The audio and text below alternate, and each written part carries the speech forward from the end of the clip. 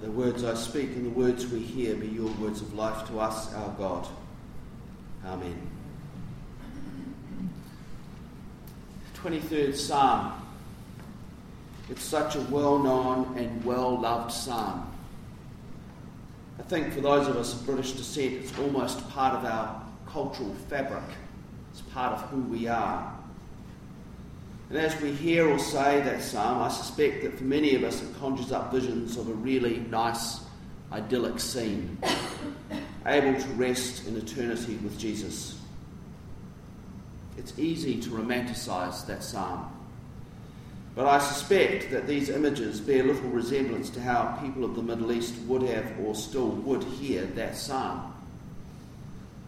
I think because we romanticise it, we miss what is described here, which is the hard and sometimes brutal life, hard and brutal and dangerous reality for all shepherds. As I said last week, I've been reading a book by Kenneth Bailey on the Good Shepherd tradition. Kenneth Bailey is a Bible scholar who's lived and worked for most of his life in the Middle East.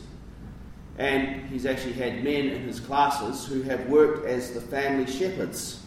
And so when looking at some of the shepherd passages, he's asked them to reflect on those from their experience as shepherds.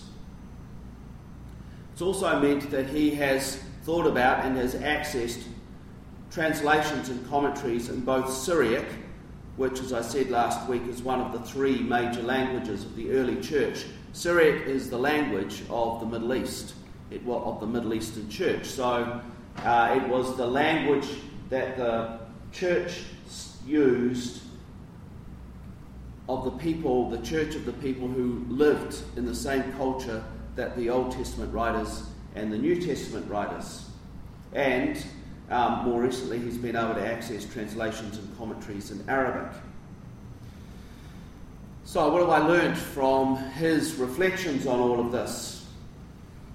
There are two kinds of flocks that operate in the Middle East, that have done for many thousands of years.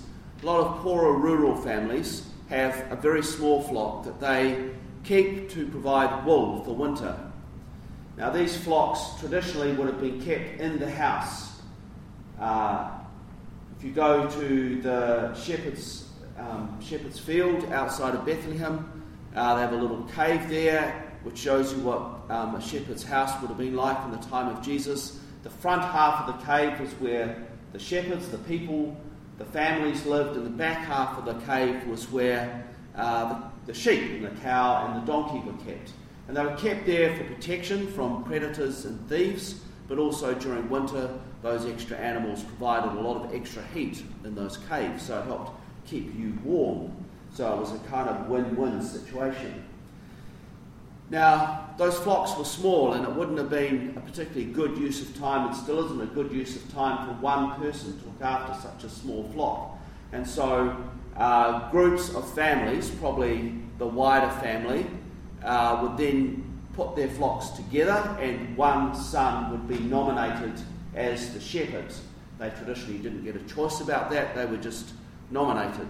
Bailey had people in his class who had been so nominated by their families: you will be the shepherd. And they weren't particularly happy about that, but that's how life rolled. So every morning that shepherd would take his little flock and then would go around the other families, collect up all the other little flocks and head off out into the countryside. There are, however, larger flocks that are owned by the wealthier families, and these are kept in enclosures outside of the house, but still attached to the house. They have a high wall, traditionally, around them, with thorns sticking out the top, and nowadays glass to deter predators and thieves. And they would have a door that opened from the inside. And again, every morning, the shepherds would open the door and they would lead the sheep out. Now, the important thing is that the shepherds led the sheep. They never drove them, as they do in this country, with sheepdogs and things behind. The shepherd walked in the front, leading them. Now, just imagine the scene then. We kind of think, oh, well, that's nice, a little flock of sheep going down the narrow streets of a village and out into the countryside. Well, there wouldn't have been one, there would have been many flocks of sheep going down those streets, all merged in together, the shepherds kind of all in the mingling in the midst of it. And Bailey actually has accounts of that from not too many years ago, of somebody in a rural village watching all these flocks of sheep going out and wondering what will happen when they get out into the countryside. How will they separate out the sheep? It's a big question. Well, the sheep just knew whose shepherd was theirs. How did they know? Because each shepherd had a distinct little tune or song that they sang. So they'd either have a little flute, handmade flute that they'd play a little tune on, or they'd have a song, or actually a lot of them just use a common little phrase, hoo-hoo ta-ta. And the thing that the sheep can notice is that each of us has a different timbre to our voice, and they recognise the timbre of the voice, and they will follow that shepherd and no other shepherd. And if they can't hear that shepherd, they get really frantic. They kind of make this piteous noise and run around banging their heads on things. So knowing their shepherd is very important. Now the shepherd then leads the sheep out into the countryside, and what he's looking for is a pasture with green grass and still water. Why still water? Well, I don't know if this is true of all sheep, but Middle Eastern sheep won't drink out of running water. It has to be still. So that's when it says in the 23rd Psalm, he leads me to green pastures and still waters. That's exactly the job description of a shepherd. That's what they're supposed to do. Lead sheep to green grass, still waters, so the sheep can drink. And at the end of the day, then they would take them home again. And the thing would cycle on the next day. It's all good for spring. It's easy to find such pastures, but as summer and then autumn and winter rolls on, those pastures become much harder to find, and the shepherds are forced to go much further away from home. And that means two things. First, they have to go through more dangerous terrain. And typically, some of that dangerous terrain would be narrow valleys where the sheep and the shepherd are forced to walk in single line. And that means the sheep at the back are in peril, because thieves or predators will wait for the shepherd to be well into the valley and then come up from behind and steal or take that sheep, with the shepherd far away, unable to easily come back and defend that sheep. So those narrow valleys were dangerous places. They are also good places for ambushes, so they were dangerous places for the shepherd as well. And there were times when the shepherd would have to stay out overnight. They were too far away from home. And so typically a shepherd in that situation will find a kind of dip, and then will try to build an enclosure with the rocks around that, putting thorns in the top to discourage thieves and predators, light a fire in the entranceway, and then would sleep across the entranceway, becoming the door. So when Jesus says, I am the door, that's just a common shepherd phrase. That's what shepherds became, the door across these little enclosures that kept the sheep during the night. So the role of the shepherd then is to lead the shepherd to food and water, still water, and to defend the sheep against thieves and predators like lions and wolves and bears. Now the shepherd had two aids to help him do that. He had his staff. Well, we know what that looks like, because that's what a bishop's crook is modelled on. The crook was so that they could lean down banks and hop the leg of the sheep and drag it back up onto the path where they should be. It also was good for comforting the sheep and as a walking staff. And then the rod, which we often think was another word for staff, but actually a rod was a completely different thing. It looked a little bit like a mace. It was basically a club with a whole lot of metal driven in the end of it that they would use to beat thieves and predators. We kind of think that they used slingshots mostly, but actually the pictures from that period make it pretty clear that this rod was what they used. The rod was also useful because it was shorter. At the end of the day, the shepherd would put the rod out rather than the staff and force the sheep to walk under. Well, they just naturally walked under the rod. They knew that's what they did at the end of the day. And that meant the shepherd could then count them one by one to ensure that he still had all the sheep. So the rod then was the means of protection and the means that the sheep knew that they would be noticed at the end of the day if they were lost.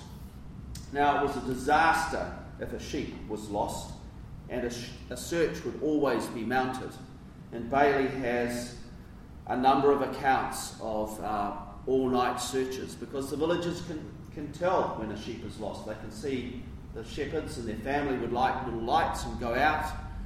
You can see the light shining out around the countryside on the hills, and they could hear the call of the shepherd and his family. Now, unlike during the day when the shepherd can walk along the rutted tracks and it's reasonably straightforward, in searching for a sheep, the shepherds would then scramble all over the hills, across rocks and through thorns and bushes, and that may actually take a long time, all night on occasions, so that when the sheep is found, if it is found, the shepherd himself will be scratched and grazed and bruised and worn out from all the extra labour. Implied in the search is always there is a price to be paid, and the shepherd is mostly willing to pay that price. And when the sheep is found, because it is a good occasion, there's always a celebration in the village.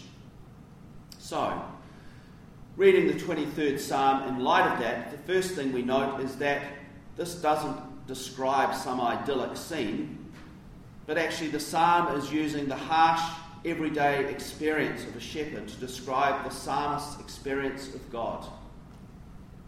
In the harsh reality of everyday life, God, the shepherd, is present. Now, Bailey uses the tradition that suggests that David wrote all the Psalms. He didn't, but probably wrote some of them, to suggest that David is the writer of this psalm. Now, the importance of that is that while we might again romanticise David and say what a wonderful fellow he was, he had a few character flaws, like he was a little bit inclined to spy women and to think, well, she looks quite good, I'll go and make myself known to her in the biblical sense. On at least one occasion, he then had a husband who was a faithful servant sent off to war and put in a position where he was killed so that he could take his wife. Nowadays that would get you put in prison. He wasn't very good with his family. He ended up in a civil war with his son, and his son was killed in that civil war. So he had a few character flaws. There's a lot not to like about David. But despite all that, David is still able to say, the Lord is my shepherd. What's the importance of that? It means that God is trustworthy even when he, David, is not trustworthy. Not only did God lead David every day, this is a daily journey, not an end-of-life, once-in-a-lifetime idyllic scene that the 23rd Psalm is describing.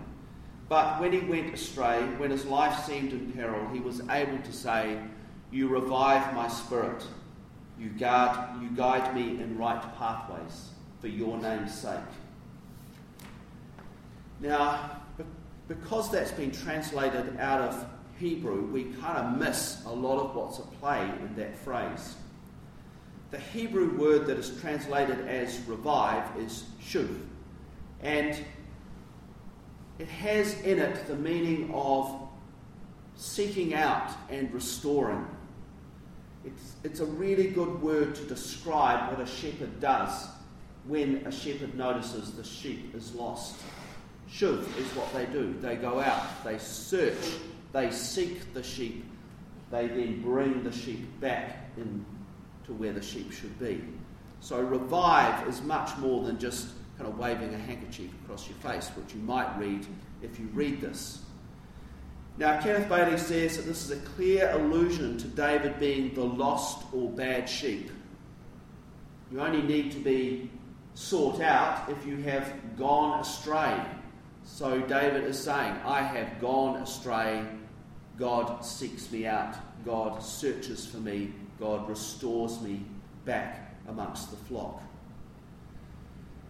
When David does not listen, when David does not follow the shepherd's tune, God the shepherd has come in person, has willingly searched for and rescued David the psalmist, and has willingly paid the price for that search. and then David said, he leads me again on right paths. And he does this not because of anything David has done. David is a bad sheep. But because that is the nature of God. For your name's sake means that is your nature. You do that because that is who you are. And then we come to verse 5, where the shepherd imagery is lost, and we come to the celebration at the recovery of the lost sheep. Now, what is really interesting about this is the feminine imagery that is implied here. Because we don't live in that culture, we completely miss that it is women who prepare the food, women who cook, women who spread tables. Never men, not even slave men. Always, always woman. So when God is addressed in the second person, you, God is addressed using the image of a woman. You spread a table before me. That's a woman's role. Now, some of you might be thinking that's just some crazy modernist, feminist reading of this, but actually he quotes two commentators who wrote in Syriac, so out of the same culture, one from the 11th century and one from the 12th century, one from Armenia, one from Baghdad, who also draw attention to this and the importance of this, that God is being described in feminine terms. God is beyond gender. And then in the last verse we have this amazing phrase, surely your goodness and mercy will follow me. Again, we kind of lose the essence of this in translation. The Hebrew word here is much less about being followed and more about being pursued. The psalmist is saying we are pursued by God's goodness and mercy. No matter what we do, God's goodness and mercy is hunting us down to the ends of our lives. We cannot escape it. We are being pursued by God's goodness and mercy. And then the last line, and I will dwell. The word dwell is again shuv, which means I will be sought out. I will be returned. I will be restored to the house of God forever. This is not about an idyllic place we end up. The psalm is about life's journey. And on that journey, God's nature is to lead us. And when we do not heed the voice of God, God's nature is to pursue us and to restore us, no matter what we do. Powerful images. And I guess that adds to our reading of the psalm. What I hadn't realised until I'd read Kenneth Bailey's book, however, is this psalm is more than a nice psalm. It's actually a really important psalm because it established a significant tradition within Scripture. It's no accident that today when we read from John 10 that we also read from Psalm 23. I always thought it was an accident, and I thought, oh, how nice is that? But actually, Psalm 23 establishes the Good Shepherd tradition within Scripture. John 10 is part of that tradition. A number of passages that take the 23rd Psalm and expand it and reinterpret it and reconfigure it in light of the new situation that they found. This psalm establishes a number of themes that are developed and added to, expanding the psalm, for example, from the one sheep of David to a flock representing all the people of God. And so we have Jeremiah 23, Ezekiel 34, Zechariah 10, all of which knowingly use the 23rd Psalm as their starting point and reinterpret that psalm to new situations, establishing and adding to that tradition, the tradition of God, the Good Shepherd. Now, over time, that tradition of Good Shepherd became attached to the hopes for the coming Messiah, when God, the Shepherd, will act with compassion, when God, the Shepherd, will seek out and restore, shuv, the people of God. And this tradition, Jesus clearly picks up and uses. So we have that tradition in the stories in Luke 10 of the lost sheep, the lost coin, and the lost sons. Have you ever thought about the story of the lost coin and the lost sons in terms of the 23rd Psalm? It's part of the same tradition. Matthew 18, the lost sheep, clearly. Mark 6, the beheading of John the Baptist by Herod, and then the feeding of the 4,000, I think it is in Mark, in the first feeding story. And finally, here in John 10 from verses 1 to 18, of which we heard the last 8 verses. Each of these reinterpretations intensify that tradition and, in a real sense, reach their climax in the reading we heard this morning. Now, you're all probably feeling a little worried at this point because you're thinking, my goodness me, we've only just got to the gospel and we've already been going for a long time. And we could spend a lot of time talking about John's gospel, but I'm not going to. I'm just going to make a few brief points. We'll come back to it another year. This gospel passage this morning is where John most clearly applies this tradition of God the Good Shepherd to himself. We heard it this morning. I am the Good Shepherd.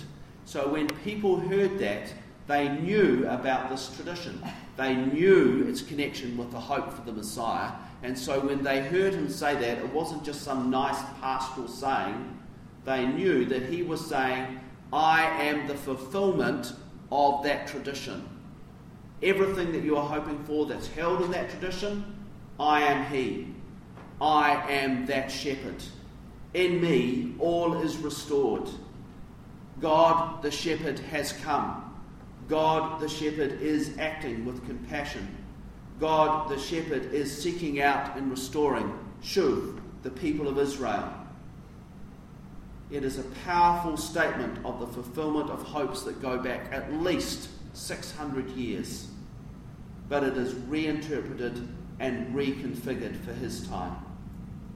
Jesus is saying that all the hopes held in the 23rd Psalm are being lived out before their eyes, before our eyes.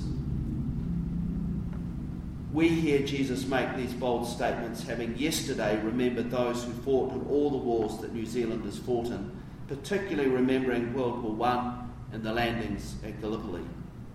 And as we prepare to remember our own battle, when New Zealanders fought to preserve their freedom and way of life and land from an invading British force. And like the 23rd Psalm, it is very easy to romanticise the events of Gallipoli and World War I and Gate Par, to turn them into something that they were not, to forget the true nature of both wars and the battles fought. And it is easy to forget the cost paid by those who went, and those who stayed, and those who objected to this war, who refused to fight in this war. It is easy to romanticise those whose decisions led to this conflict and the motivations behind it, and the decisions made after this conflict. Like the 23rd Psalm, it is important to keep it real.